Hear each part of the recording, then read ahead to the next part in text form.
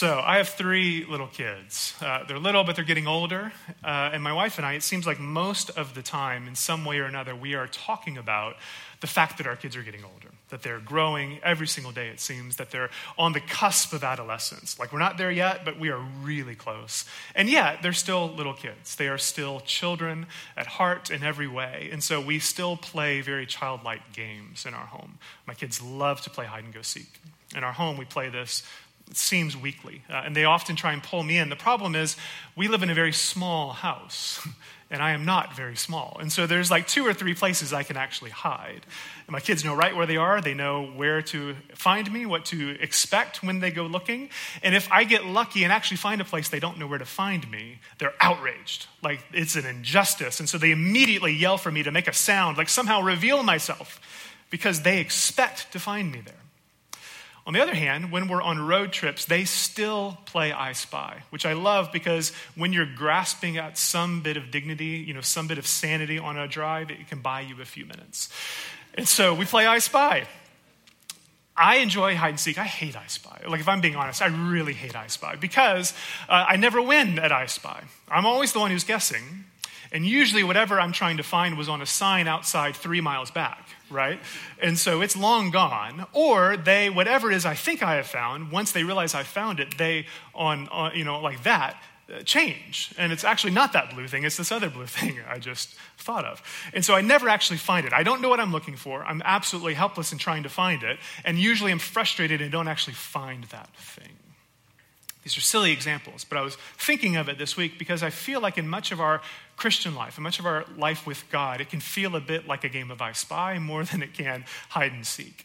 We, as human beings, we long for God. We long to see him, to know him, to find him, and we search for him. And yet so often, rather than this familiar and predictable game of hide and seek, where we know who we're looking for and what we're looking for, it can feel elusive. It can feel like the ground shifting under our feet. And in some ways, that's a universal human experience. You read John's gospel, and in John's gospel, you find people all the way back thousands of years ago searching, desperately looking and longing for God. And yet, the only way in which they actually find him is when he makes a step towards them, when he makes himself known. So much of human history has been this quest to find that which we don't even know how to find, don't even know what we're looking for. Yet to be human is to long for God. To be human is to seek after him. As St. Augustine very famously said, our hearts as humans are restless until they rest in God, until they rest in you. And so we search and we long, and we've just come through the Advent and the Christmas season, which is a season that focuses on searching, that focuses on longing for God, seeking after him. And the beauty of Christmas, the whole heart of the story, is that which we would not know otherwise comes and makes himself known to us. He reveals himself to us, enters into the mess and the dirt and the brokenness, the frailty of our humanity, so that we can be found, so that we can know him. And as we come out of that season, as we said a few weeks ago, Epiphany, then, it's the amplification of the significance of the incarnation. And so we say, not only is this babe revealing to us who God is for a few select people, the ancient people of Israel, as we just heard in our reading, he comes to take away the sins of the world. It's cosmic in its scope. And therefore, it affects you and me. And so that longing, that inescapable, unshakable longing that we have to find God is actually possible because he draws near to us. He comes to us in Jesus. And so really the whole of John's gospel then focuses on this question, this longing. What does it mean to follow God? And how can we follow him once he reveals himself to him? It's a fairly long reading we just had. There's a lot we could focus on. If you're following along, verses 37, 38, and 39 are really what I want us to focus on, because there you see 2 questions and a response to a question. And those are the heart of everything I want to say. 2 questions and then Jesus' response. The first is a question that Jesus asks these early disciples. He says, what are you looking for? What are you looking for? And then they respond to him, where are you staying? Where are you staying? And then he says, come and see. It's a 3-part movement through this reading that I think is really significant for us as we follow Jesus today. And so let's just dive in. The first question Jesus asks, what are you looking for? I think at a very basic level, this is a fundamental question of existence. Yes, there is a historic context, there's an immediate reality that he's speaking to, but the reason we read a verse like this thousands of years later and immediately resonate with it is because Jesus is asking a question that speaks to the core of what it means to be a human being. What are you looking for? What do you long for in your life? What do you long to be true? What do you give yourself to? Where do you hope to find meaning and purpose and believe that the things you're doing actually in some way are building towards something meaningful and purposeful and significant? This is the heart of the Alpha Course. I think Chris last week spoke about the Alpha Course. The heart of Alpha is to create space to ask that question with other people who are asking the same question. What are you looking for? What do you long for in life? That's what Alpha is about, to go and sit with other people who also are wondering that, and not just in an abstract sense, but are wondering, might Jesus have something to say to it? Might Jesus actually in some way help to answer that fundamental question of longing, of what we desire? And so that's the beautiful thing that Jesus does in this. He asks this question, but he turns it back on himself. It's a bit rhetorical. In saying, what are you looking for? He's very clearly saying, in what way do you think I might be able to answer that question? In what way am I the answer to the longings of your heart, to the things that you desire? And that's why we go to Alpha. We sit and we eat meals and we talk with people who are also wondering, might Jesus have an answer to this inescapable longing that I have? Because that's what it means to be human. To be a human is to have that longing. Sometimes we don't feel it or we don't realize it because we're very good at distracting ourselves. And so we watch more Netflix and we spend more time on our phone and we are constantly finding ways to entertain and stimulate ourselves. But if just for a minute we could turn it off and pause, we might actually let those questions rise to the surface. Those questions would rise to the surface and we would see, I'm not unique.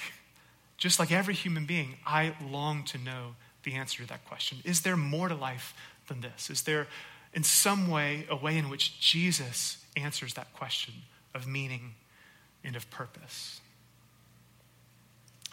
I think the disciples are so caught off guard, frankly, by what Jesus says. They don't know how to answer because they, like us, I think, have spent much of their lives playing a game of I Spy. The early Gospels feel a bit like I Spy. We know there are promises and longings in which God has said he will act, but we don't know what we're looking for. Certainly, we don't believe it's in an infant child who is the Son of God.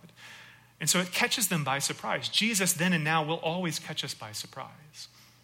And yet we have to wrestle with that. When we are confronted with Jesus, when we encounter him, how do we respond? What do we do? And so they, I think, pause for a minute and they say, Jesus, what's your address? Where are you staying? It's the question they ask him. They don't even answer. They don't have an answer to his question, what are you looking for? And so they say, what's your address? Where could we find you? On the one level, it's kind of an odd answer, right? Kind of an odd response. And yet I think they hit the nail on the head. Whether they realize it or not, they hit it exactly on the head because this is fundamentally what it means to be a disciple. Because they ask for his address, they ask for his home. They say, I don't actually know the answer to the question. And maybe some of us couldn't answer that either. We know we have things we long for, but we're not quite sure what they are. Sometimes our deepest desires are elusive and they're hidden from us. And yet they know there's something about Jesus where if they stick with him long enough, those answers will be forthcoming. And so they say, Jesus, we don't actually know, but we're going to stick with you. So we want to go wherever you're going. And so where are you staying? What's your address? Where can we find you? There are entire books of the Old Testament that are dedicated to the building of a home for God. God's people have had this longing since the Old Testament days to have a place where God will dwell, where they can, with predictability, say, that's where I can go to encounter God. Even all the way forward in the gospel stories, the Mount of Transfiguration, when Jesus stands there transfigured with Moses and Elijah, Peter, what does he want to do? He wants to build a home. He wants to build tents and say, let's capture this moment. This is something significant. We want this to be something we can come back to. We want, even God, your glory and your nearness to be predictable. We want it to be something that we can rely on time after time. And so let's build a home. Let's bottle it up. And yet, what do we see in Jesus? He doesn't say, I'm staying at 46 Broad Street. I'll be there whenever you need me. No. Jesus' answer is come and see. Jesus' answer is, you will see as you come with me. Somehow the answer is found in following. That's a fundamental truth of the Christian life. The answer to these questions we ask are found in the act of following. As we follow him, we begin to see who he is and how he answers those questions. Someone I was reading this week about this verse, they said, Jesus' answer gives no information, zero information about where he's staying and where he's headed, and yet it invites relationship, which has always been terrifying to me. I do much better with facts because facts don't talk back to you and they don't tell you what to do. They're predictable and reliable. You can come to them again and again. And so I've spent much of my Christian life, frankly, trying to collect up as many Christian facts as I can. And I've always been intimidated by the invitation to relationship, because invitation into relationship requires vulnerability. It requires us actually letting go of control, which is a really hard thing to do. However you're wired, you love control. I know it because you're human. We love to hang on to our control, and yet to follow Jesus is to let go of it. We let go of outcomes. We let go of our comfort. We let go of things that feel predictable. And yet, as we do, we find the answer to that question. What are you searching for? What are you longing for? And these are really good things for us to ask, I think, because we sit here today and we leave and we say, what does it actually mean to follow Jesus in 2020, in Atlanta, North Atlanta? What does it mean for us to actually follow him, to come and see, as he says? Because come and see, you can interpret that a few different ways, right? In some ways, that's the kind of language someone would use if they're trying to sell you a timeshare condo at the beach. Like, come and see, no pressure. You can walk away at any time.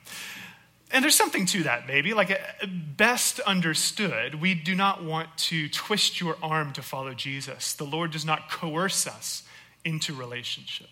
He draws us with his love. And yet, the invitation to follow needs to be the actual kind of following that he invites us into. And so he says, come and see, come and follow me, and you'll find a way of life, a journey, a purpose, a destination that is shaped and defined by the cross. And so the life that we find is only found through an act of death and us learning to die to ourselves and our loves and the things we desire, that is actually the nature and the shape of this invitation. And if we're not real about that, we will never actually find the Christian life. We'll find some substitute for it. Because the invitation Jesus gives is nothing less than the whole of our lives. It is full allegiance in every aspect of your life and my life. And if that sounds demanding and overwhelming, it's because it is. It will ask all of you, and it'll ask it of you, the whole of your life. And so, and this is where I want to begin to wrap up. If that is true, there's no way in which you and I can do this in isolation. It's simply too big of a task, too big of an invitation. You will never live the Christian life as it's meant to be lived if you do it alone. As Americans, that's hard for us to hear because we do everything alone. We are always, first and foremost, individuals. And we then choose the groups we belong to, whether we like them or not, and kind of size them up. But never would I forfeit my individuality. And yet to be a Christian is to say, this thing we're doing right here, this is what it means to follow Jesus, not in isolation, but as his people, with the church, with his body. That's the gift of the church. There's many things you can do on your own as a Christian. You can listen to worship music on your own. You can go on YouTube and on podcasts and find much better sermons than this one on your own. But there are things that you can never replicate on your own. This meal we're about to come to, this meal is something we can only do when we gather face to face and say, Lord, we believe you are uniquely present when we gather as your people.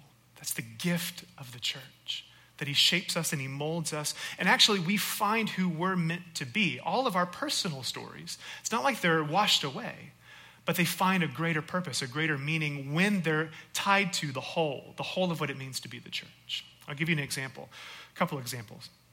I went to the Atlanta Symphony last night. Woke up this morning feeling very cultured. Someone gave us tickets and it was tons of fun. And yet my favorite person in the whole of the symphony was the percussionist. Because the percussionist, at least in this piece, was really into the cymbals. Had lots of, those big cymbals that they crash together. And while the violins and the oboes and the brass and the strings, they're all just like going to town, doing this thing. The percussionist for 5 minutes just stands there in the back with the cymbals, just standing and waiting. still waiting. And then his moment comes and if you're falling asleep, it wakes you right up. And it's dramatic and it's breathtaking and spellbinding. And then he goes right back to where he was. Just hanging right here, holding my cymbals. 5 minutes, everyone else is playing, he's just doing his thing. And yet it wasn't weird. Like no one was like calling him out, like what's with the cymbal guy? Because he had a part to play in the whole, and it was beautiful. If he's in his bedroom alone with his cymbals, standing in silence for 5 minutes, and then from the other room you just hear a crash, that's weird. It's a strange thing to do. It doesn't make sense on its own. And I think a lot of the time we spend our Christian lives like people in our bedrooms with cymbals, thinking this is a grand thing that I'm doing, and I'm going to crash it together, and it'll make perfect sense. He probably practices in his room. Like you need to practice to get that sound just right. But that's not the full purpose for which that cymbal was made, that percussionist was made. Similarly, growing up, I was told I should never learn to play bass guitar because you can never play bass by yourself. That was like the reason I shouldn't play. Never, realizing like bands are, a thing you can do. So I passed on it because I needed to be alone. And yet I think that fed something of our individuality. Maybe we should all go be bass players, go be percussionists, because it reminds us our purpose, our mission is only found in the whole. And actually how much more beautiful, like how much more satisfying and rewarding for that percussionist to have that moment surrounded by this symphony. How much greater is that than just in private isolation having that moment? That's the gift of the church. We learn what it means to join our voice to the symphony, to the beautiful music that God is telling. And all the things we do that maybe then feel kind of odd on their own, all of our devotional practices, our traditions, our music, the things we do as Christians, maybe they are best understood or only understood when it's in the context of the church, when we do life together. As we wrap up, I'll give you one other example. I was in England last weekend. If you were here, you would have heard this. I had hoped that I could slip away unnoticed, and yet Chris let that out of the bag pretty quickly. I went to England to watch soccer, I'm not ashamed to say. And when I planned that trip, January 12th was a very quiet weekend. It wasn't the second Sunday of our new season, a new chapter together here on the north side. And yet Chris very kindly said, go, keep your trip, I'll take the service. So I went to watch soccer. If you weren't here last week, I'll fill you in a little bit. I have an irrational affection for an English soccer team called Everton Football Club. It's a bit like loving Georgia Tech when Georgia football is really good. That's kind of the plight of an Everton fan. They're in Liverpool. They're the other Liverpool team that no one cares about and no one knows about at all. And yet I love them, irrationally so. And I've loved them for years. An English friend of mine helped me choose them years back. He said, this team's had more Americans play for them than any other club in history. At the time, Tim Howard was their goalie, who around the World Cup, you may remember him, kind of a star of American soccer. They have an Anglican church literally on the grounds of their stadium. And I said, that's all I need to hear. I'm in. And so I followed them for years religiously, but in total isolation, complete isolation. Like who of you is an Everton fan? We have Clint's an Everton fan, which I love him for. We have two. God bless you. It's a hard life. Most of you are not. In Atlanta, there's not just like thousands of us where you just bump into each other every day.